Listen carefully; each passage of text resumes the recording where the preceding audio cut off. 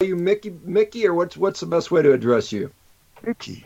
Mickey, perfect. All right, Mickey, you're joining us. Are you in Tel Aviv? Is that where you're at? Yeah, I'm in Tel Aviv. Wonderful, wonderful. Well, thank you so much for coming on. I think Zach's already recording right now, but I saw, I read the article you helped co-author, Man the Fat Hunter, a while back, and fascinating to me, and just thought it was just tremendous information in there. And so I wanted to, kind of touch on that. I know you sent me some new information on a couple other papers you've been involved with. Right. Can you just give us a little bit of your background for those that don't know you? I know you're doing some anthropologic research and doing some PhD level stuff with that regard. Can you just kind of briefly give us a 5-minute synopsis of what's going on in your life in the last little bit here, if you don't mind? Well, I was born about 67 years ago in Israel. I studied economics as a BA degree. And then an MBA I did in France, in INSEAD, Fontainebleau. And then when I was about 52, I decided to retire and go do other things. And this had a lot to do with my understanding of hunter-gatherers and of our genetic background, in which we lived in a completely different environment, or we developed and our genes are adapted to a completely different environment than the one that we live in today. And this is was a source of a lot of stress for me. And I realize also for other people that live in hierarchical situations. So I decided that I had enough money to retire. And I retired. I went to the university, studied quite a few things, poetry, writing, all kind of stuff, including prehistory at the Tel Aviv archaeological department. And at one stage, I decided to leave and to write a book that I eventually called Sneaking into Paradise, which was about what I did, in fact, right? About how to sneak into paradise and how to leave the world of working and managers and subordinates, and live like a hunter-gatherer should, free, autonomic, with intimacy. And that was the book that I wrote. And while writing this book, I decided to write a chapter about paleo diet. Now, I knew that paleo diet was good for you. That was a no-brainer for me. But what I didn't know, and as I was researching to write this chapter, was the terrible, shocking. I'm getting excited now. This has been 9 years ago. I was flabbergasted. I was shocked to understand the effect of the current dietary recommendation on our health. That's why I asked you to talk about McCarrison, because this is where I got that information. That is very fascinating. It's interesting, that you can have a second act in life, so to speak. You start out in an economics and then just totally change gears. And I think that's so neat for people. I'm in my 50s now and kind of doing the same sort of thing where I've kind of changed a lot different than I thought. 10 years ago, I would never thought I would have been here, but here I am. And so it's very fascinating to see that stuff. Good. So what, again, when you reference McCarrison, like I said, I want to touch on that initial paper, Man the Fat Hunter. If you can kind of briefly, Right. I mean, when I was a kid growing up, I was fascinated looking at these sort of pictures of our pre Homo sapien human ancestors. And a lot of people get confused about the term human.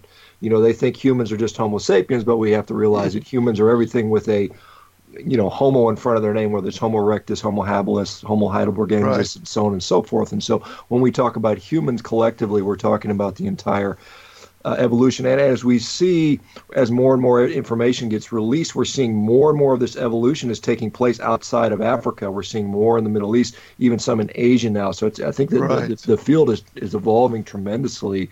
The field of evolution is evolving, which is kind of funny to say that. But, I mean, it's very interesting to see that. And so I know the paper I mean, we've got a couple to talk about, but that one you talked about the area called the Levant. And can you talk about what is the Levant for people that don't know what that is, and then kind of talk a little bit about, I know it focused on Homo erectus and, you know, how they fueled themselves and what was going on, and what nutritional strategies made sense back then given what was around there. And then we have to talk about climate, because, you know, we have to say what was going on climatically in that part of the world, and that also drove what our options were. Can you go into that a little bit? I know that's a subject you're well versed in, so if you don't mind sharing that with us.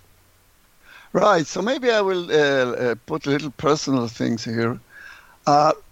When I wrote that chapter that I talked about nutrition, I started eating a lot of fat and discarding carbohydrates. I don't think I was, I'm not sure that I was ketogenic. At that time, I didn't really know what ketogenic was.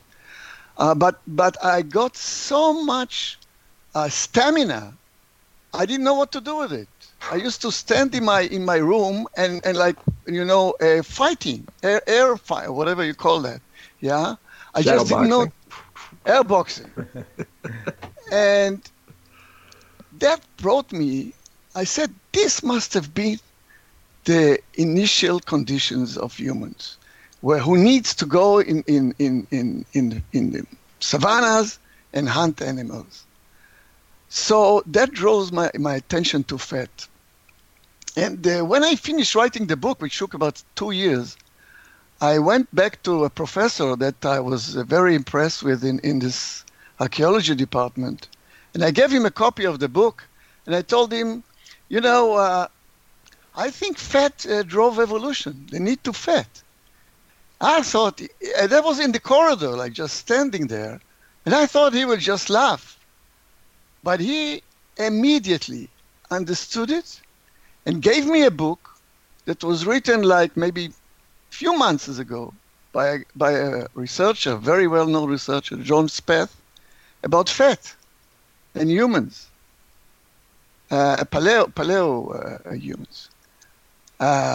So I read the book and I realized that the need for fat stems from the fact that you eat a lot of proteins.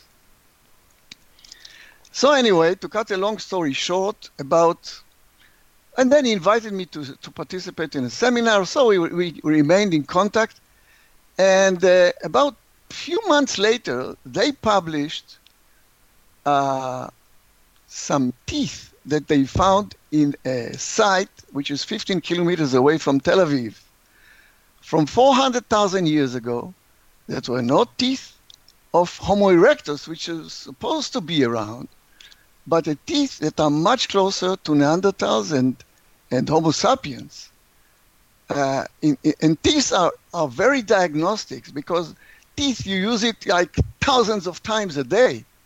So they are shaped differently if you eat differently, and they are very diagnostic of species. So I said to myself, okay, what happened? And then I connected one other thing.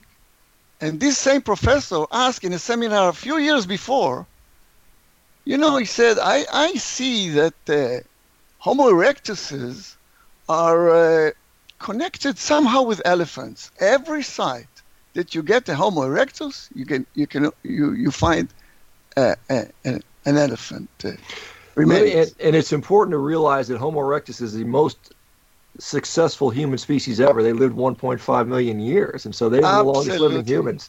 That's interesting to say. Yeah, a lot of people don't realize that. It was really the human being par excellence. He had about, started I think with 800 cc and ended up, these numbers are a little in debate, but with about 1100 cc brain. So I told him, I know what happened. And then he asked the people, the students, if you want to write something about it, what is the contact? What is the association between? What is the reason for that? So I told him I found the reason. The reason is that they needed these animals, these elephants, because they needed fat.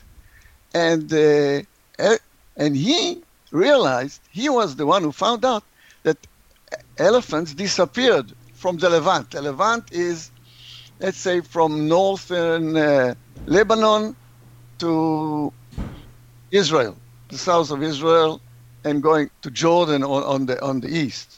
And then there's the sea on the west. But in Israel is a very interesting situation because it's like a cul-de-sac, where in the north you have the mountains between Israel and Lebanon. On the right, on the east you have the desert. On the west you have the sea, and on the south you have a desert. So elephants got extinct in Israel before they got extinct anywhere else in the world, probably because of that. And today I can tell you, and I'll show you something about it, that humans were responsible for it. No climate, forget the climate. Just overhunting. And but at that time we didn't want to say it in the paper. We didn't know. So we wrote that paper that associates the disappearance of elephants with their fat from the Levant and the evolution of a new species that could better cope with the smaller animals. Yeah, that was, just to put it into perspective, percentage-wise from an elephant is how much fat relative to protein compared to, say, something like a fallow deer or something else that might have been, hunted afterwards, as far as, how much fat were we getting. I know for me personally, I just feel better with a fattier cut of meat, and I suspect, entrecôte, as you might say in French, or ribeye, as we have in the U.S., Scotch fillet, if you're in Australia, perhaps, it simulates elephant meat more to me than anything else out there. And so, what was the nutritional breakdown of an elephant or a mammoth, or elephants are completely extinct, but we still have a few species left. But we've wiped out the mastodon, the mammoth, and all these other woolly rhinoceros and big, all these big animals were just killed, presumably by humans. There are people that debate that it was climate, but I think there's pretty clear evidence wherever humans spread to throughout the world, whether it's Australia or North America or the Pacific Islands, we wiped out any big animals we came in contact with. And so what is the nutritional breakdown of an elephant? Okay, that's a good question. Nobody did the work. Nobody killed an elephant or went to an elephant that died and measured and weighed the fat and the protein. But they did it to about 257 other animals. And this paper was published in 1968.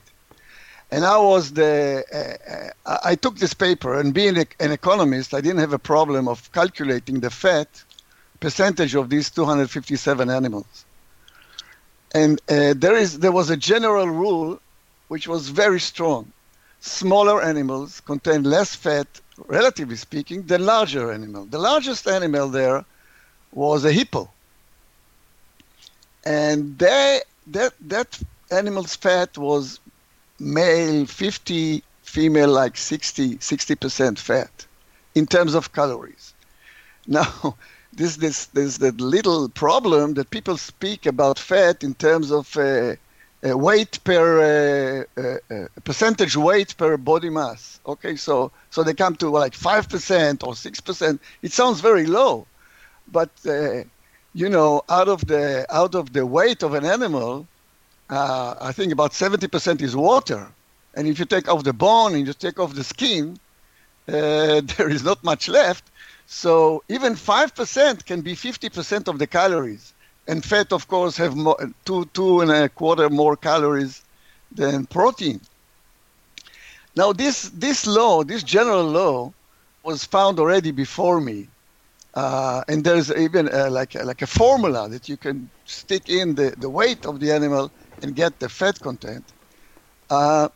So if hippo at 1.5 ton had 60%, 50% animal fat, I don't know what an elephant would have, but it probably had as much or maybe even more. Yeah, so I think we're dealing with a high-fat animal. That's a very important point that people don't realize. That Right. yeah, we're mostly made out of water, all creatures, mammals, and then you got to take out the skeleton, and then you get the actual sort of weight of what's going on. And so yeah, we are quite a bit more fat by calorie. If we were to You know look at that. why it's so important? I think we didn't really discuss it. Why it's so important is because protein consumption is limited. You cannot consume more than, there is a debate about it, and nobody is going to take human beings and feed them protein until they die, and then we know what it is. But it's about 35 to 45% of the calories. So you're talking about 300 grams a day for a normal person. Yeah, and that's quite a bit. That's based on, I think, what you're talking about, some of the anthropologic evidence, and certainly that's much more than most people eat today. I eat that much because I eat just a light diet, and so I eat plenty of protein, and I do fine with that. I've even eaten as high as 500-600 grams in a day with no ill effect whatsoever. And we've had other people on, Ted Naiman on last week, to talk about that. We'll have Stuart Phillips coming on in the near future to talk about some of those.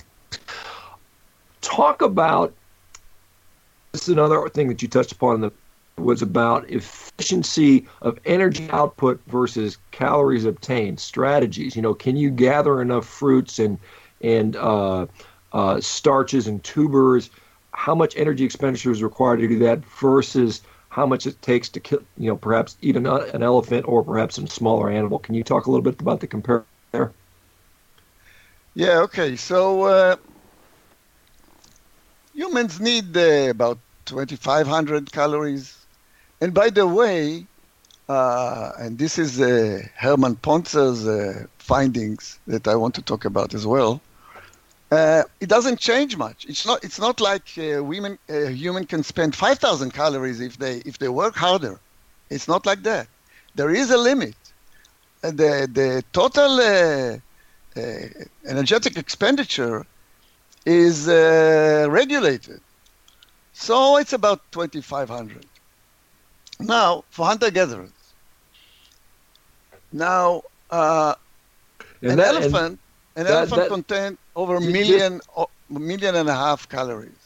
Yeah, just back to that earlier point, 2,500 calories. That's a certain body size, I assume, for a normal hunter-gatherer size human, which would be 70 kilos. How big would they be? 70 kilos, maybe? Yes, something like that. Yes, yeah. Yes, so like a bigger human might need more, though. Yeah, it could be, but it's not much more. It's a BMR. There's a BMR, the basic metabolic rate, which is a function of body size.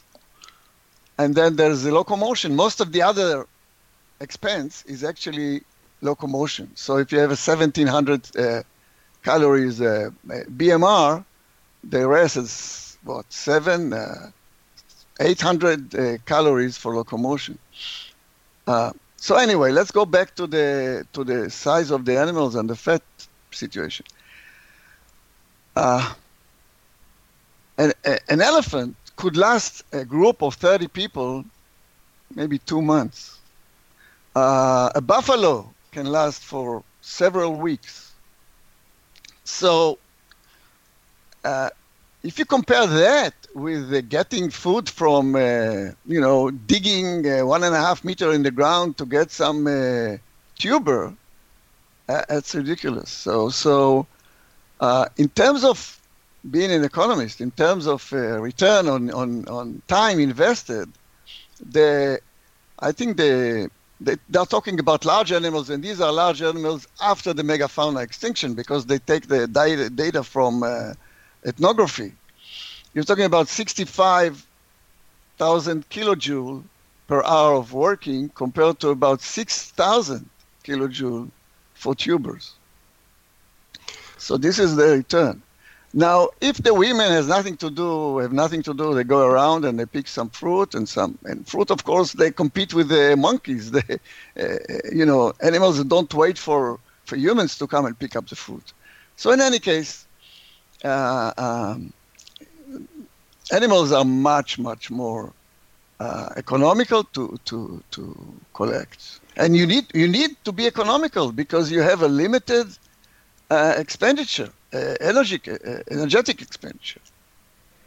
Oh, sorry, Sean. Go ahead. I was just curious, like, especially when we were looking at like some of these bigger creatures like elephants and hippopotamus and things like that.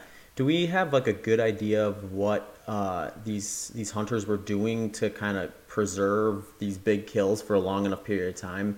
Because I think most people listening are thinking, well, if I even kill a deer, I need a deep freeze in order to keep that fresh enough. So what were people doing back then to, like, if they killed an elephant to make sure that meat was still okay 45, 60 days down the road? There's no direct evidence for what they did. What we can do is learn from ethnography mainly. There's for instance a tribe, Aka, lives in the Congo forest, and they hunt elephants from time to time, and they just dry the meat. Mm-hmm. There was just a paper by John Spethers again about eating. I'm not sure of the word protruded meat, like meat that is rotten. Putrid. Putrid. Okay. Yeah. The problem for me is that I just read these words. I never hear them.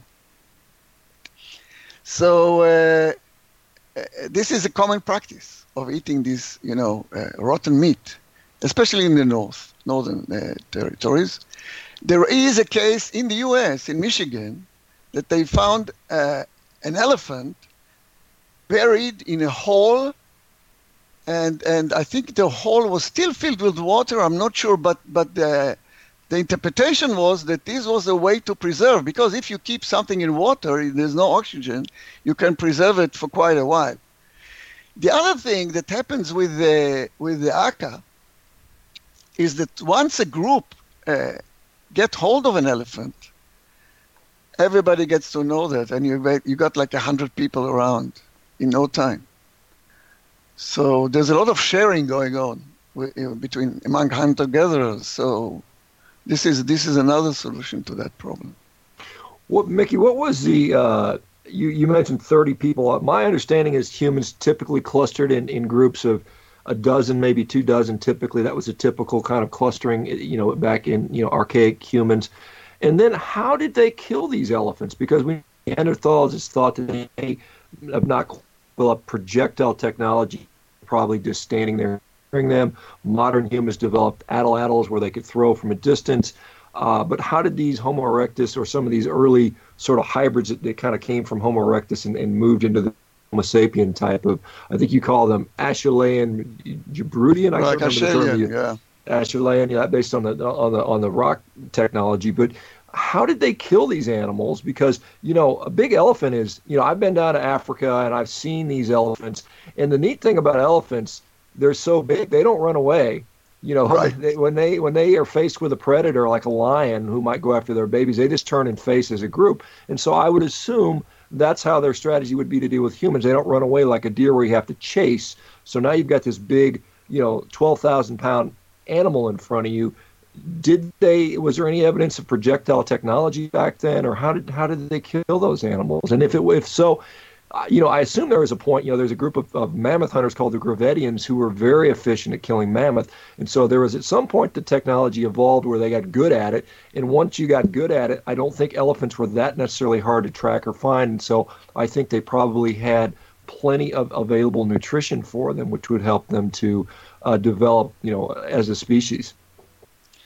Yeah, that's it's a misconception that it's difficult to hunt an elephant. There are several ways that are described in the literature, in ethnographic literature, of how Africans kill animals, large animals. and especially elephants. And there was a guy, a researcher, a very brilliant researcher named Churchill, who collected all this information about how to hunt, how present day tribes hunt all kinds of animals. And it turns out that in order to hunt a very large animal, the first thing you have to do is to limit their locomotion or their mobility.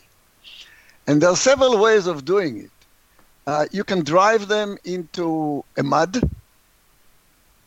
You can drive them into a canyon. You can set up, a hole in the ground, a pit. It's a pit, right? Pit, yeah. And disguise it. And that's the only thing you have to do. Once you did that, they are done. Because you can use even wooden spears to kill elephants. They harden the edge of the spear with some fire. And for instance, in Laringen in Germany, archaeologists found spears that are 300 years old. And these are wooden spears. They were, again, preserved in water. They were in water. And they were used there to hunt horses mainly. So, you can kill an animal. The Aka, for instance, what they do is they just need two people. They go in pairs. And one gets behind and cut the thing with this tendon behind the knee of the elephant, okay? Which you can do today with metal, but I don't think it could have been done before. And then the other one comes in the front, hit him in the nose, and he just bleeds to death. With all these pits, there's another method is like they have heavy wood that they put on top, and they wait for the elephant to come, and then they drop it on their head when they. So there are enough ways, and it's not so difficult. What he found, Churchill, is that the bow and arrow, which you talk about, actually is for hunting a fleeting animal. Okay, smaller animals. And this is what happens. One of the proof that they were going after smaller and smaller animals is that the bow and arrow actually developed maybe 80,000 years ago at the most. Before that, there wasn't bow and arrow. There was no need for it. People said they were stupid. I don't think they were stupid. They just didn't need it. And by the way, they didn't need more than a wooden spear to kill large animals. Later on, about 300,000 years ago, you had the spear, you had a stone tip that goes on the spear. And that is really for if you want to throw the spear. But before, if you want to use a wooden spear, it's actually a thrusting spear. So you can get as close as possible to that animal because you've limited its mobility, and you just thrust it into the animal. Now, if you thrust it into the animal, you don't want to have a stone tip because it breaks. So you can thrust it only once, and the second time it's already bland. So really, it's not such a big problem. That's fascinating. And, it's kind of interesting because, the Neanderthal, same thing. They I think, were thought to have mostly thrusting technology. And as we know, the Neanderthal brain was even larger than the modern Homo sapien brain.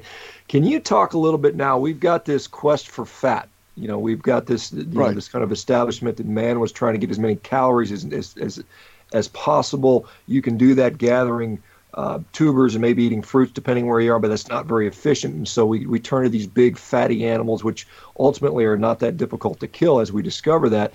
And then the megafauna extinction happens. We drove them to death. Some people say climate contributed to that, but however it happened. And then what happened? So then what's going on? How did humans evolve after that? What was driving our evolution after that, and how did that play out? Okay. Now, there is a misconception that megafauna extinction, which happened about 60, 50,000 years ago, ended about 10,000 years ago. That was the major event that drove down the size of animals. But this is absolutely not true, not the case. But it wasn't discovered until very, very recently. There's, I think, a 1918 paper by Elia. No. I wrote down the name. Felicia Smith and associates. She's out of the University of New Mexico. I saw that. I want to try to get her. I don't know her, but I'm trying to get a hold of her to get her on the show maybe too. I know she wrote a paper about megafaunal extinction, so that might be fun to talk to. I tell you, these people, I think they are associated with Washington, with the Institute of something. Anyway, she tracked the average size of mammals. Okay. Starting 65 million years ago, right? When the dinosaurs went extinct. And that size grew gradually over 62.5 million years, from close to 1 kilo average. Now that's if you take all the species and you just average them out. Yeah? It's not like you count the number of animals, but just the species. By 2.5 million years ago, it reached 500 kilos. 500 kilo was the average. That's tremendous. That's huge. Yeah. Huge. There were so many large species to balance all the, the mice and all the smaller mammals, right? To reach an average of 500 kilos. Okay. Today it's 10. In other words, in 2.5 million years, it went down from 500 kilos to 10 kilos. And about 120 so years in Africa, it was already 100 kilos. So it went down from 500 kilos over about 2 million years to about 100 kilos. So the extinction started long time ago, and that's why I think that it had nothing to do with climate whatsoever. It had everything to do with humans. There's another researcher, Swedish guy, I forgot the name.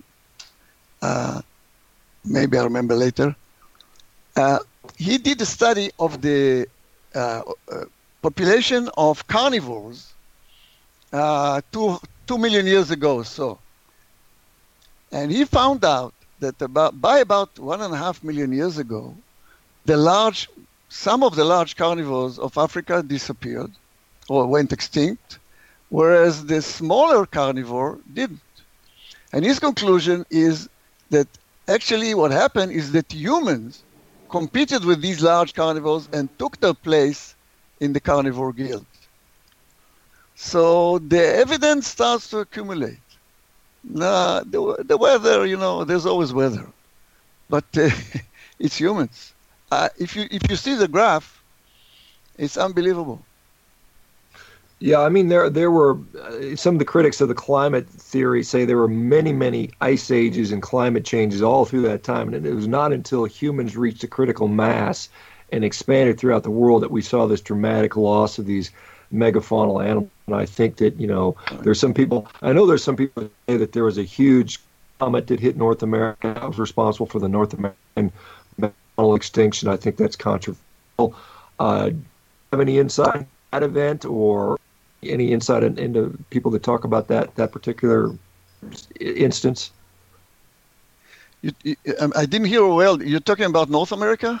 Yeah, North America. There are people that say that a large asteroid or comet caused a significant climate incident, which was responsible for much of the North American megafaunal die-off. And I don't know if that's consistent with what archaeology shows, or maybe it was an isolated area for that just particular area. I tell you, there is a big bias in the archaeological faunal record that stems from the fact that you kill like say, elephants or mastodons, you kill them one by one, and you don't bring them, all of them, to the central place. When you kill an elephant, you just take the meat, you take the fat, and you either stay there or you go. But the remains are just one elephant. Normally, in archaeological sites, you find many animals because this is a place where they brought or they butchered the animal in another place, and then they brought the parts that they wanted. By the way, the fatty parts mostly to a central place. So you don't find, just by sheer statistics, fluke, that you don't find many elephants or proboscideans that were butchered. Also, there are no signs on the bones because the bones are covered with, you will know better the name of the thing, that what cover bones, it's like a membrane. Yeah, periosteum. A tough membrane. Yeah, it's called the periosteum. Periosteum, right. It's very thick in animals. So if you cut the meat, you rarely go through the periosteum. So you don't find, on the bone itself, you don't find what they call cut marks, which you do in other animals. So in any case, this is a bias. But if you take what they did find, they found in the U.S. elephant, I don't remember the name of the species, mammoth or mastodon, with actually a tip of arrow inside the bone. So, and by the way, they never actually want to hit the bone. If you hit the bone, it's not very effective. So you don't find a lot in the bones because they aim at places where you don't have a lot of bone. So anyway, it's a statistical situation, and I don't believe the climate had anything to do with that. So just a quick question on that, because I think the proponents of asteroidal impact or comet impact causing these, big megafauna to die off, part of their argument, if I'm remembering correctly, is that we find these kind of mass graveyards. And so are you saying that could potentially be more so just because these groups of hunters were just bringing all that stuff back to these central locations, and then over time we have this big buildup of remains? I think he's saying that for the smaller animals, Zach, but for the elephants, because they were so huge, they just kind of camped around the elephant until it was done. Is that what I'm kind of understanding, Mickey? Yeah, the elephant, they would either camp around the elephant or just butcher it and take the meat and the fat and leave the bones there. Okay. So you won't find the bones in the central place. Sure.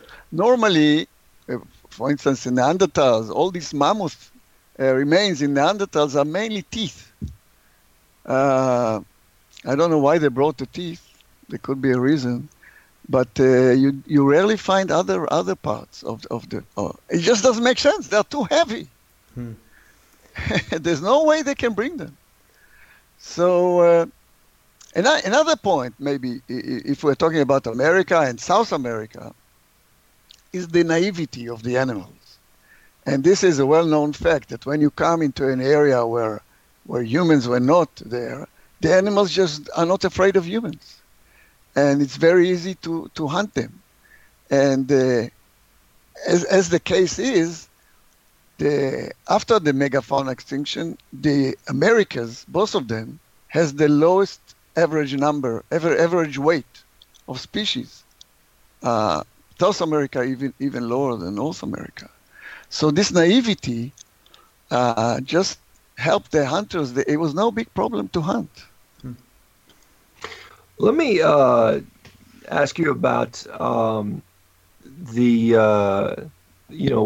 humans, how old are humans? I mean, you look at some of the research, not when I say humans, when I say Homo sapiens, because, if you look at stuff like OMO1 out of Ethiopia, where they kind of dated to humans to around 195,000 years ago. But then they found some stuff in Morocco that maybe puts it back to 300,000. And now we're saying, maybe I've seen some different technology. They used to look at the Oldowan technology and then the Acheulean technology, and they saw some stone tools consistent with human Homo sapien technology, even as far back as 500,000 years ago. So do we have an idea of when the Homo sapien species actually emerged and where that happened?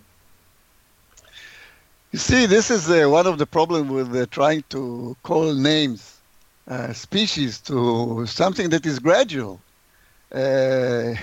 People don't share species, Homo erectus to Homo sapiens, if they indeed followed each other, which is also not true. They take hundreds of thousands of years to grow from one species to another. So when do you call a species a species?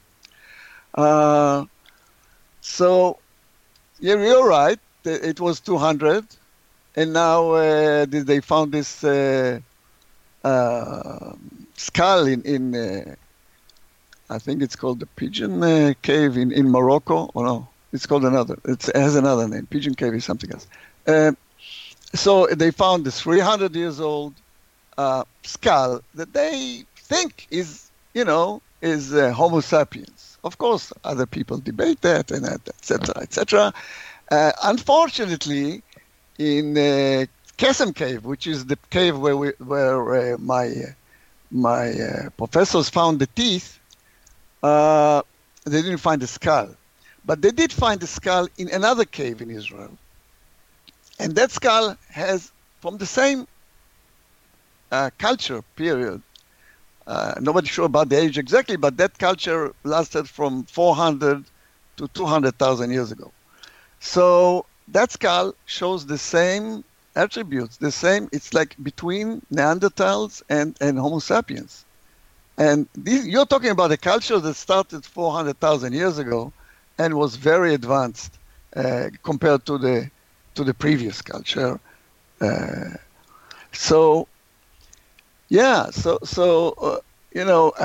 the way,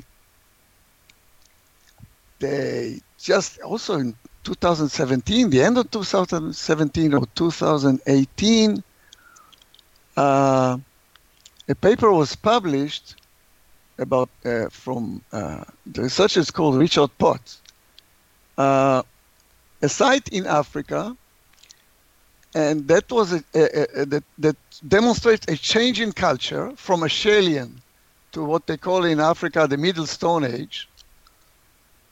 In Africa, there's early Stone Age, Middle Stone Age, and late Stone Age. And the Middle Stone Age, and they found that there is a reduction in the size of animals. In other words, the same phenomenon that we've identified in the Levant, where a reduction in the size of animals brought a new culture, has happened 300,000 years ago in Africa. And it ties up very well with the 300,000 years ago skull that they found in Morocco. So this is why I'm now writing a paper about a general theory of human evolution that will include, more places in the world, not just the Levant. Let me ask you one question, and then I want to talk about the protein stuff, because I know you talked about protein.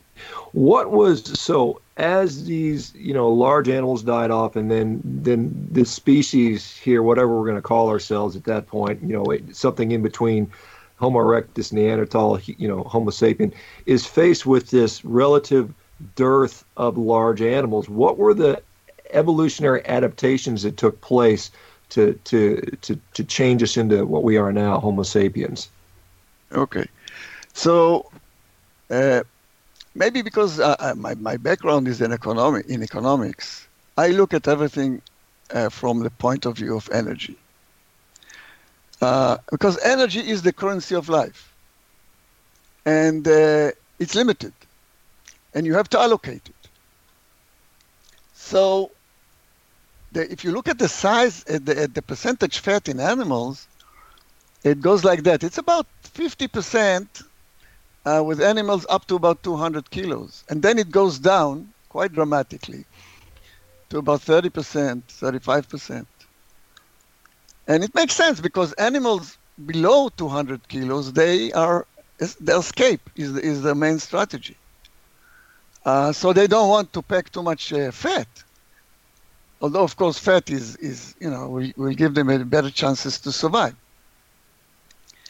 So when the size of animals go down to that level, and I'm not talking about all the animals, but you have to, let's say the larger animal becomes scarcer.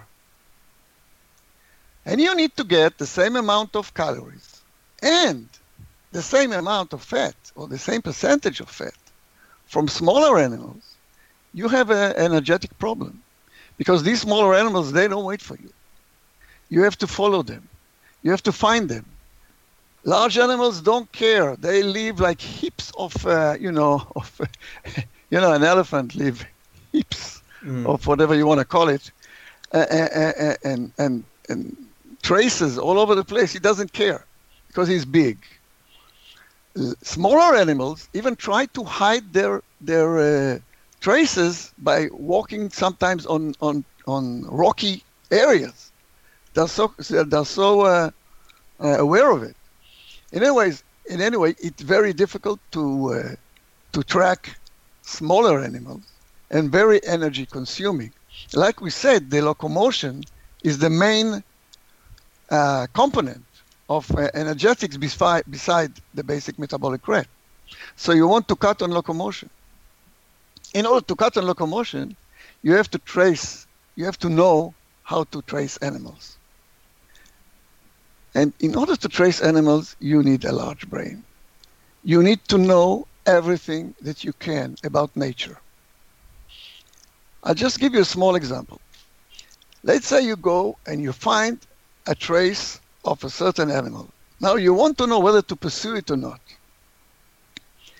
And you see a small traces of very, very small animal or an insect that walked, on these tracks. Now, if you can identify these small tracks, and you know that this is a nocturnal insect, you know that this animal track, was made during the night. So if you're there in the noon, it's already too late. Mm-hmm. So you have to know, just a small example, how much they knew about nature. It is unbelievable. They know, and this is in ethnographic. You can also know it from an ethnographic record. They know everything. They know what animal eat. They know how they think. They know how they mate. They know when they mate. They know just about everything. And for that, you need a lot of memory. You need also to pull out the information at a very short time. And this also demands quite a large brain, or a specially set up brain. So it demands on the brain that actually, with a larger brain, you can track better and you can save on locomotion. And also, if you look at the Homo sapiens, he's got a better adaptation for mobility in longer legs and, all this Lieberman persistent hunting evolution. He's got 22 different signs that he interpreted as an adaptation to running. Hey, Zach, do you hear we got a new sponsor? I heard ButcherBox is going to sponsor this show. Can you tell us a little bit about that deal? Yeah, we're really excited to bring on ButcherBox as one of our first sponsors for the HPO podcast. So we are hoping to get some of the listeners interested in some of their high-quality products over at ButcherBox.com.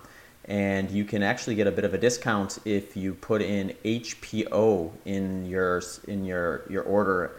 To get some of their good products. They've got all kinds of meat, and it's definitely Dr. Sean Baker approved. Yeah, so HPO as in Human Performance Outliers, Hotel Papa Oscar for you military guys. Yeah, I've been doing ButcherBox for about 2 years now. For you guys that are looking for grass-finished, antibiotic-free, and hormone-free beef, this comes from Australia. It's good quality stuff. It is consistent. I found it to be very consistent every time. You can customize your order. I tend to lean heavily toward the ribeyes.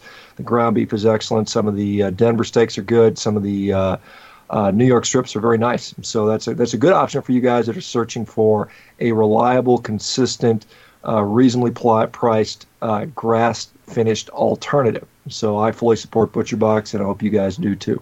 Cool. Yep. Yeah. And if you order from them, you'll be supporting HPO Podcast as well as the Carnivory. So thank you for all your help. I had a couple kind of questions that you kind of started to answer, and one of them had to do with like the brain size. And I think a lot of times people just think like as humans have, kind of progressed, our brains have just gotten bigger. But it looks like from what a lecture I watched of yours that if you look at it in a timeline, you actually see growth and reduction over time. And one thing you had mentioned I thought that was very interesting goes right along the lines of what you were just talking about, where just like the intellectual capacity required to know all the information to track these smaller animals required a bigger brain. And then once you find groups of humans who were relying more on agriculture, maybe just due to scarcity of hunting prey, there's a reduction because the intellectual stimulus of kind of learning how to plant a crop and just doing that over and over again is much lower. You don't need to know nearly as much. You just kind of have to follow the seasons and then hope a famine doesn't come. Is that kind of, am I kind of describing accurately what you're trying to explain? Yep. The only problem with that theory is that agriculture started about 10,000 years ago, and this size reduction started about 25,000 years ago. Nobody knows exactly. But what happens is when you look at the archaeological record, you see that the reliance on plant food started. A higher reliance on plant food started about 25, 30, 40 years ago. Yeah. 40 years ago started the Upper Paleolithic. And in my PhD, I showed that the Upper Paleolithic actually is a culture that is more adapted to deal with plants, more plants. And now I'm not talking about 50% plants. I don't think they did that. I don't know exactly what the ratio was, but I think my feeling is it went from 10% to maybe 30%.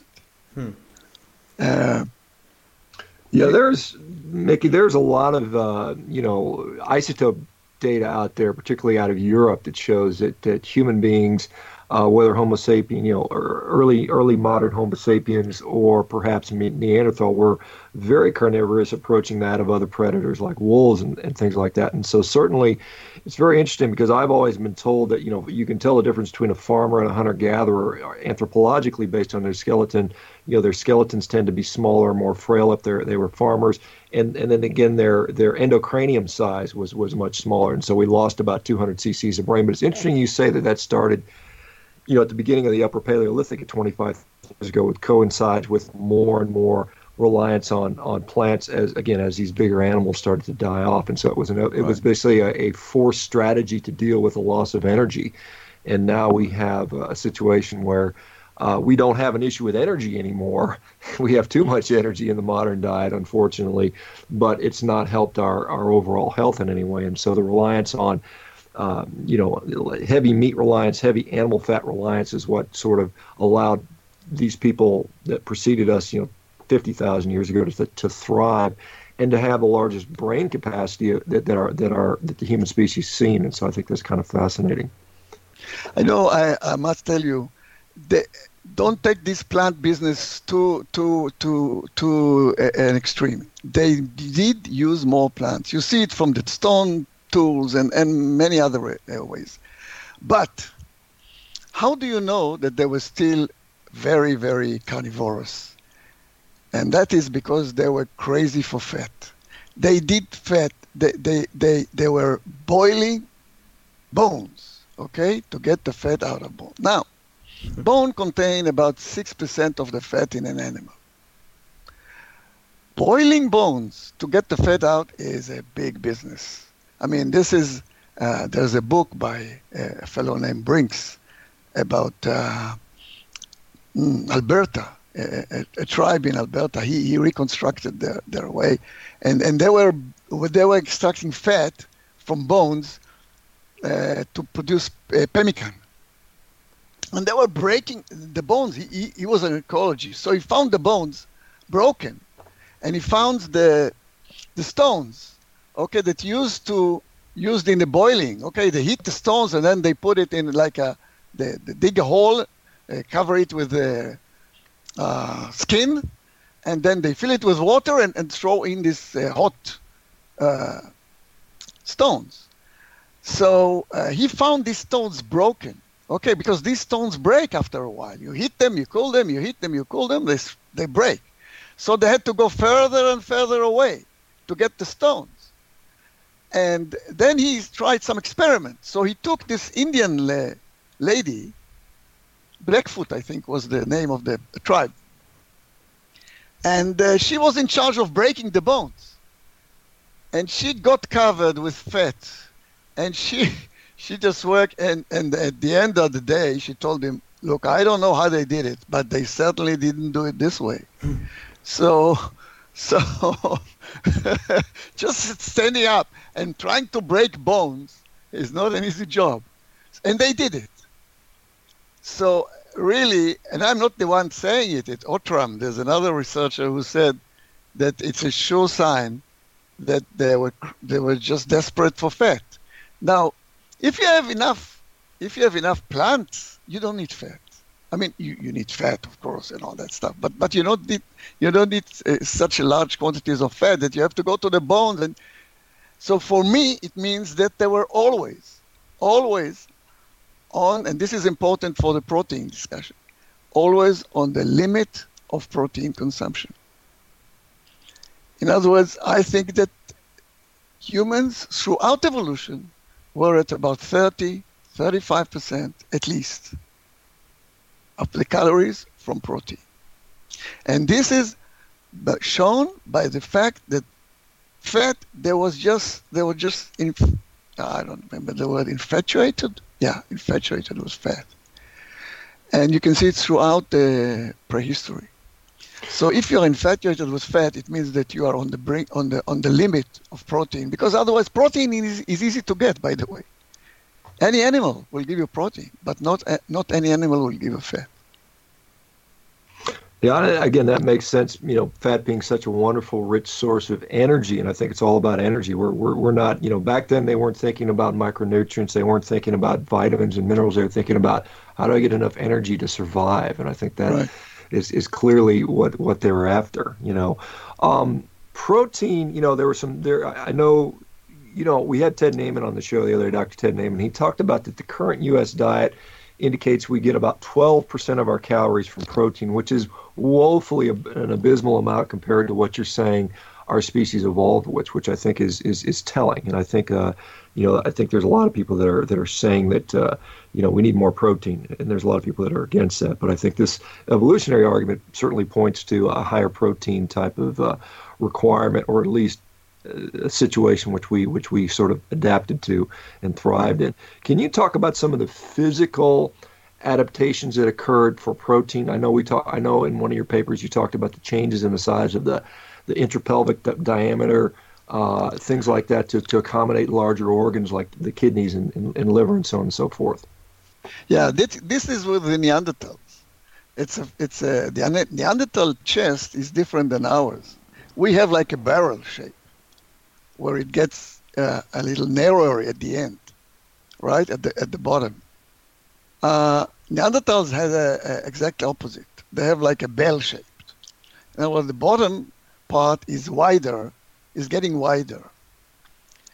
Now, the prevalent theory was that they needed more space for their lungs to breathe. But I looked at it, and I look at it's not my business, anatomy, but I looked, of course, you can get anything on the internet today. So I looked at the picture, and I'm seeing that actually at that area where the chest or where the ribs become larger, actually this is where the liver is. It's not where the lungs are. I've never done it, and I don't know how to do it, and I hope that they will do it. I've never measured the lung capacity, presumed lung capacity of Neanderthals compared to humans. I don't think it's that different. Especially because they hunt large animals, and they don't have really much higher energetic needs than than Homo sapiens who hunt smaller animals. So this business with the Neanderthals needing, like, there's some estimates 5,000, 4,000 calories a day. I don't believe in that. But in any case, so I just told it to my professor. I told him, I think this is where the liver is, because they consumed a lot of protein. And this gluconeogenesis is taking place in the liver. And so they needed a large liver. Okay, so that was fine, and we left it at that. Like maybe a year later, he sends me an article about the Eskimos. And it turns out that these Eskimos, when they were first met, had an enlarged liver. Something megaly, I'm not sure what the professional... it would be called hepatomegaly. Hepatomegaly, that's it. Right. And that's reported.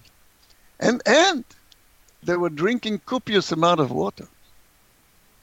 By the way, these guys could eat like, I think 9 kilos in a meal, something like that. Unbelievable.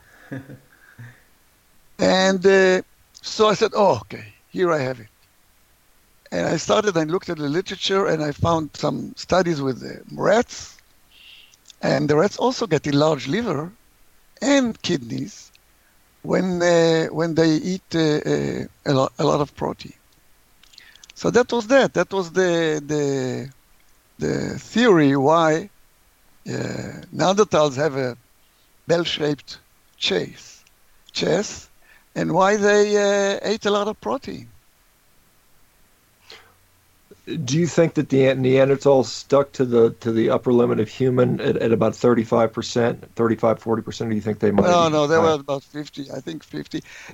Maybe you could actually calculate it based on the difference in the size of the presumed difference in the size of the livers.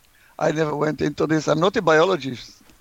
Although I must say that I'm very, I regret not being not going to study biology, because the evidence for what I actually interested in, and this is how carnivorous are we, I found it in biology more than in archaeology.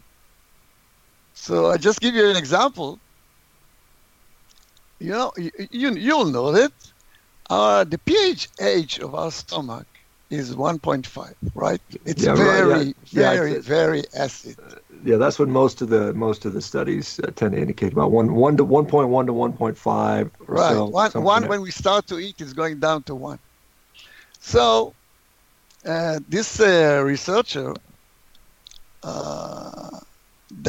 Diana Beasley, started to compare acidity among carnivores, omnivores, scavengers,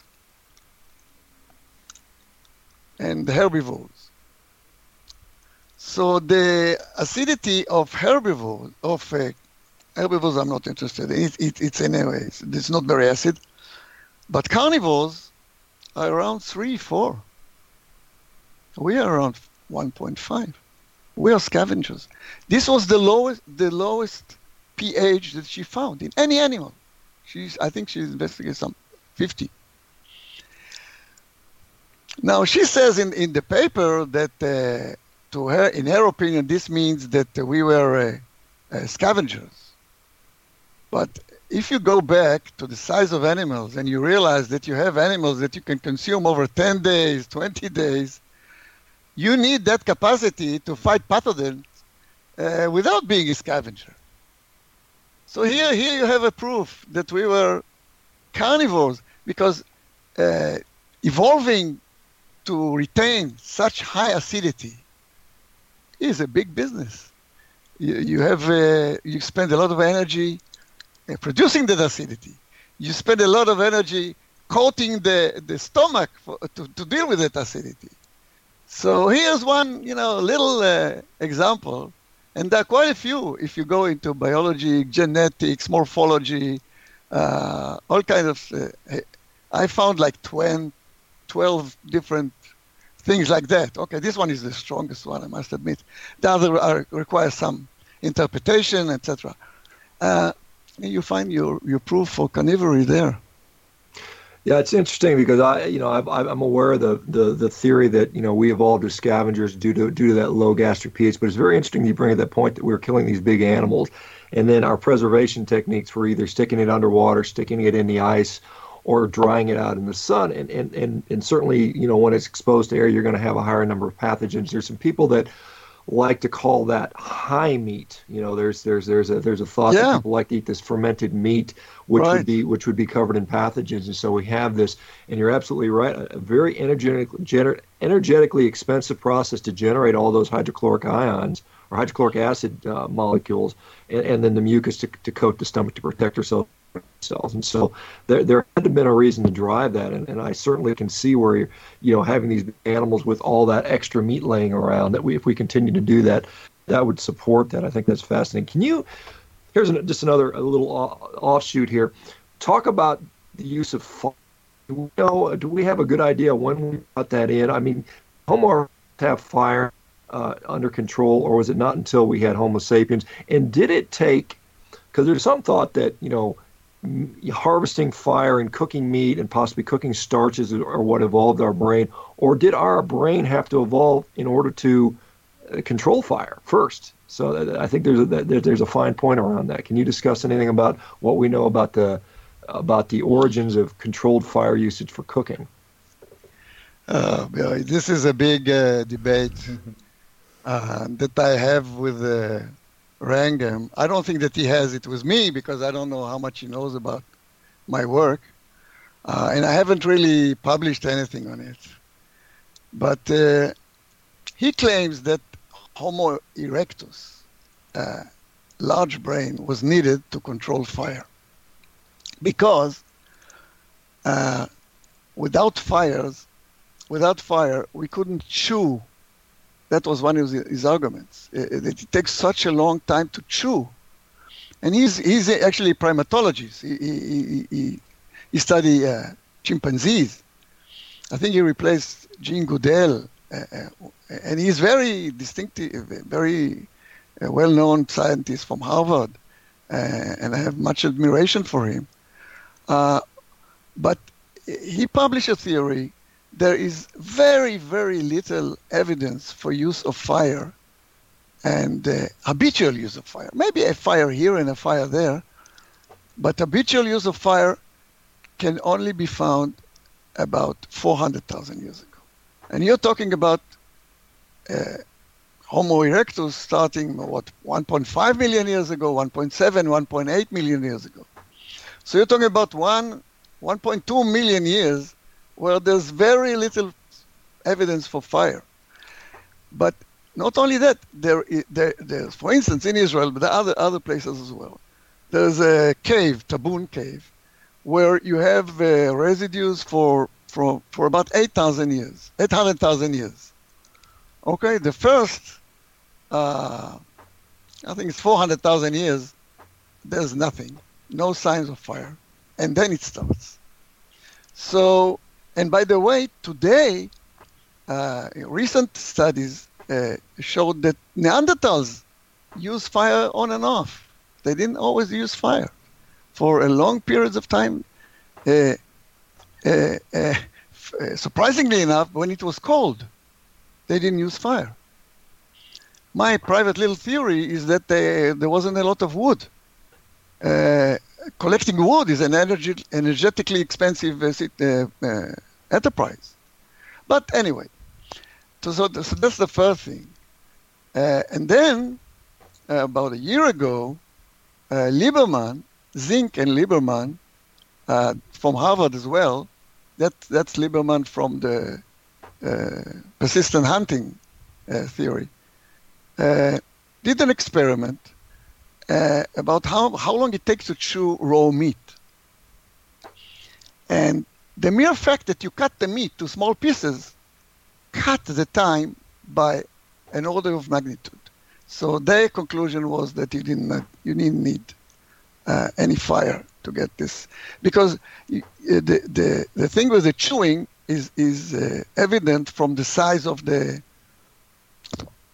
mandible and all that stuff, and then the teeth. So in Homo erectus already, and this is why Homo erectus to me is a hunter, 100% hunter, because the size of the teeth and the size of the jaw and the muscles in the jaw are much, much smaller than his predecessor. Yeah, when you talk about primates, it's very interesting because if you look at, say gorillas, for instance, they spend of their waking hours about 80% of that time is spent chewing. Right. Chimpanzees spend something around about 65% of their waking hours just chewing constantly to get their protein requirements. And then, but then I saw some evidence. I'm not sure how they determined it, but they estimated, some of the early humans, and I'm not sure which species they were looking at, but they estimated only about 4% of their day was dedicated to chewing, and basically that might have been based on jaw anatomy, but that is very telling. And assuming they had tools back then, and I think we can go back even as far as Australopithecus and say that those guys were using tools, and so we've been tool users for. That's debatable.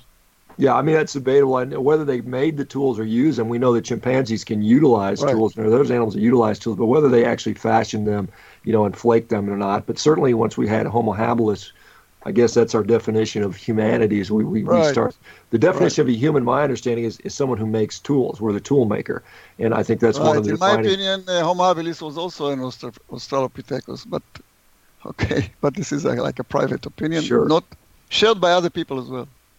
But like I said, when we have tools, then we can cut the meat into smaller pieces, and then we can probably get by with a smaller, less powerful jaw, and be much more efficient at processing all that high amounts of energy, particularly with the fat. Fat is not that hard to chew, typically.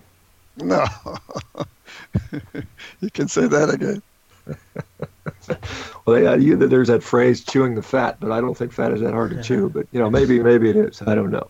Mickey, what else do you want to talk about? This has been so, I tell you, I'm like a kid in a candy store listening to all this stuff because I'm so fascinated about the evolution of man and all that stuff. You wish we had a time machine so we could fly back there and see. I know that, a lot of the criticisms about evolution is that their fossil record is not that robust. We've only got, a limited amount of skeletons and very few full skeletons, a few teeth here, a few jawbones, some skulls once in a while, and it's very amazing how much we're able to get from that. But I'm sure there's a lot of the picture that's missing. What do you think? What do you think the next thing is going to come out there? What are we looking for? What will help us sort of further solidify some of these theories? Well, if I'm talking about carnivory, like I said, I will publish the paper sooner or later. I'm just waiting for my PhD to arrive.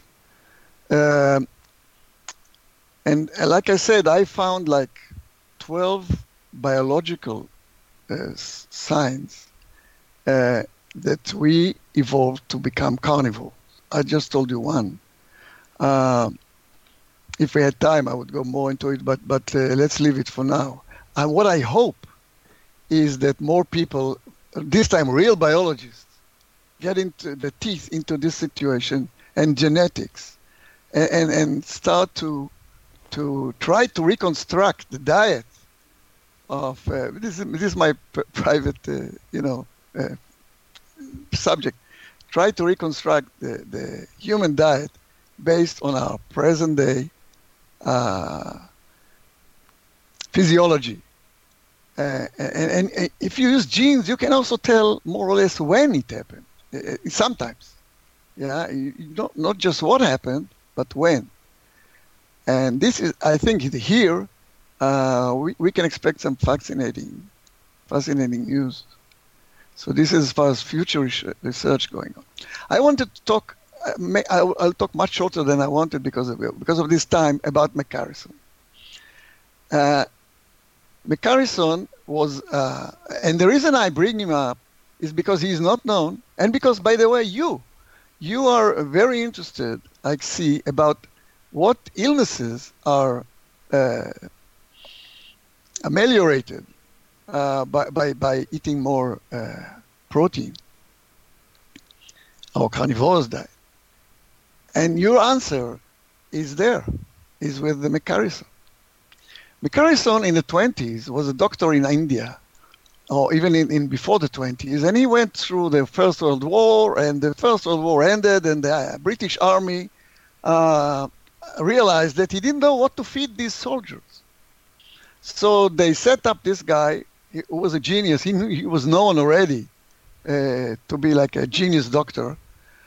And they gave him, he eventually ended up being a major general in the British Army. And Sir, by the Queen. But before that, he established this research center in India. And he started with thousands of rats. And you can have thousands of rats if you have a lot of Indians doing the work for you. To study nutrition and what its effect on illnesses. I don't know if you're going to see it. But this is one of his researchers. I'm not sure you can... This is like... this is a picture of 7 rats. 7 albino rats. Okay? On the sides, you can see pictures of peoples of this area. Okay, so this goes all along the paper. And what he did, he took these rats and he fed them diets of the various 7 of the peoples of India and measured the rate of growth of these rats. And then he compared it to the size of the actual people. And it was the same. The larger, sort of more robust people were the Sikhs. Sikh, right? That's what you say. You call them. Sikh, you know, yeah. Well, that's how I've always heard it. But they may have their own pronunciation. But Sikh is, I think, how most people say that. Right. So the Sikh diet brought the best results, and the madrasas diet brought the worst results. So that was enough for him, and he put his 1,000 stock rats on the Sikh diet. I don't want to talk about the diets because the actual diet doesn't matter here. What matters is that the difference in diets brought all these results. And this he kept his stock rats on this diet, the Sikh diet, and he started feeding something like 2,000 rats of the Madras diet, the worst diet. And he used to autopsy them, from time to time. And later, he came up with a list of about 80 illnesses, okay, that he list of the rats that ate the wrong diets. And you're talking about, I'm just reading you, skin disease, like 5 of them. Disease of the eye, like 4 or 5 of them. Disease of the ear, disease of the nose, disease of the lungs, disease of the alimentary tract, including some cancer, urinary tract, reproductive system, blood, lymph, endocrine glands, nervous system, and what else? There was something else. Bone, and some other general. Okay, some 80 ailments that these mice suffered, and the other conditions were exactly the same. They were put in cage, roomy cage, he says, and were brought every day out to the sun for about an hour and brought back. So all the other, and they didn't get much exercise in these cages for sure. So the only difference was food. The difference in food created 80 different illnesses. And then, and this is, by the way, just your last tweet was about mental illness. Then he tried the diet of what he called the poor classes of the England. And he says, I must read that. He says this about them, okay? They didn't increase in weight. Their growth was stunted. They were badly proportioned. Their coats were staring and lacking in gloss. Now come the thing. They were nervous and apt to bite the attendants. They lived unhappily together. And by the 60th day of the experiment, they began to kill and eat the weaker ones. among them. When they had disposed of 3 in this way, I was compelled to segregate them. The experiment was continued for 187 years, etc., etc. And in this group, there was just 20 of them. 6 died of pneumonia, and 3 others were killed by their fellows. So the effect of bad diet, not only on physical health, but on mental health, is unbelievable. Maybe we have all these wars because we don't eat properly. Yeah, we talked about that in pretty good detail with our last guest, Dr. Georgia Eid, and it's an interesting kind of like thought experiment to work through to say like, well, where are we starting with, on the side of mental health, and where should we be starting? And I think it's becoming more and more clear, like the first step should be nutrition, and then we can start, adding in other things to help people or, folks that are dealing with any kind of mental issue. But yeah, it's pretty fascinating stuff. Right. My wife is a psychotherapist, and I see it every day here. Mm-hmm. Boy, the stories you get and the junk that these people eat. It's sad. It's so sad that people look at this. This is information from 1920. The paper actually was published in 1936. And what happened? You see that all these ailments stem from one factor: the wrong diet. Now, instead of dealing with the wrong diet, we are dealing with 80 diseases and develop specific medicine for each disease. This is crazy. Yeah, I have to agree. We're totally approaching it the wrong way. All we're doing is putting Band-Aids on. They're expensive. They're side effect prone, and it's ultimately not helping very many people. I think it's just and the only thing we continue here is we need new and better drugs. We need more drugs. Yeah. We need better drugs. No, that's not the answer. We need to fix who we are as a species and what we've kind of done to ourselves. But it's so fascinating to hear this sort of stuff from an anthropologic perspective. I think we're one of the health and nutrition is one of the few fields keenly ignores the base of who we are as a species came from, and I do that to our detriment. And it's good to see more and more people starting to look at that and look at how we can sort of improve our health through this evolutionary lens, and it's very neat. Mickey, it's a pleasure having you on. Maybe when you get that next paper written, we can get you back on there to talk about it, because I'm just fascinated. This is one of my favorite interviews so far, just because it's a little bit outside of what I'm really comfortable with. But it's like going to the movies, watching a dinosaur movie or something like that. just thinking about all the imagination that's going on, and it's wonderful stuff. Zach, any last sort of words there? Yeah, no, it's been our pleasure to have you on, and like Sean said, very interesting topics, and definitely learned a lot with this one. I'm sure our listeners are going to love it. Yeah, thank you very much for inviting me. You two are one of my favorite actors in this field, and I admire your sport, ability and tenacity. And I'll be glad to come back. Wonderful. I'm sure we're going to have some people that are going to have lots of interesting comments on this one. So looking forward to releasing this one. I'm all for having him back on. Like I said, maybe we'll get down the road a little bit as we get more and more popular and more people get to listen, because our audience is growing quite a bit by the day.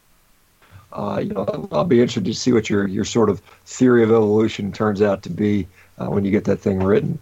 Right. Maybe just mention that on July, I think 19th, I have a lecture in the Ancestral Health Symposium in Bozeman, Montana. Where I discuss the evolutionary dietary ratio, where I bring a little bit more information about what I found in the biological side of things. Yeah, of course. Yeah, let us know where else people can find you. I know you've got a Twitter account. That's how I think I contacted you. But Ancestral Health Symposium 2018 in Bozeman, Montana in July. Wonderful. I wish I could go to that thing. That would be fun to go to. Maybe one of these years I'll get out there. Any other things we need to let people know to either contact you or to where they can get more information from you, Mickey? Well, I'm quite reachable. I give out my email. I have a blog, paleostyle.com. In English, I have a blog in Hebrew, which I do like over 300, I think, posts, because this is, my homeland, and I feel obliged to share the information. There are enough clever people doing that in the United States. So I have a blog in English, but I write it not very often. I may write a post on McCarrison because now I have all the information gathered again. So I may write a post about him. Wonderful. All right, Jack. I think we'll let Mickey get back to your day.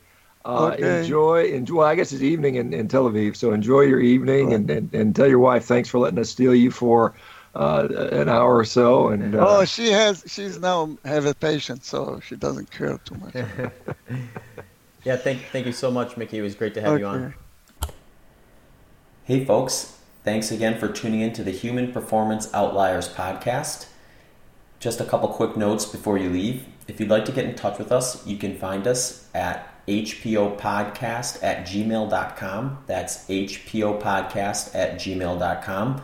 We're both also on social media. On Twitter, you can find me at zbitter. That's at ZBITTER. And you can find Sean at SBakerMD. That's at SBAKERMD.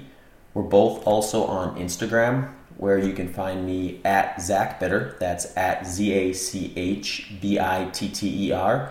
And for Sean, it's at Sean Baker 1967. That's at SHAWNBAKER 1967.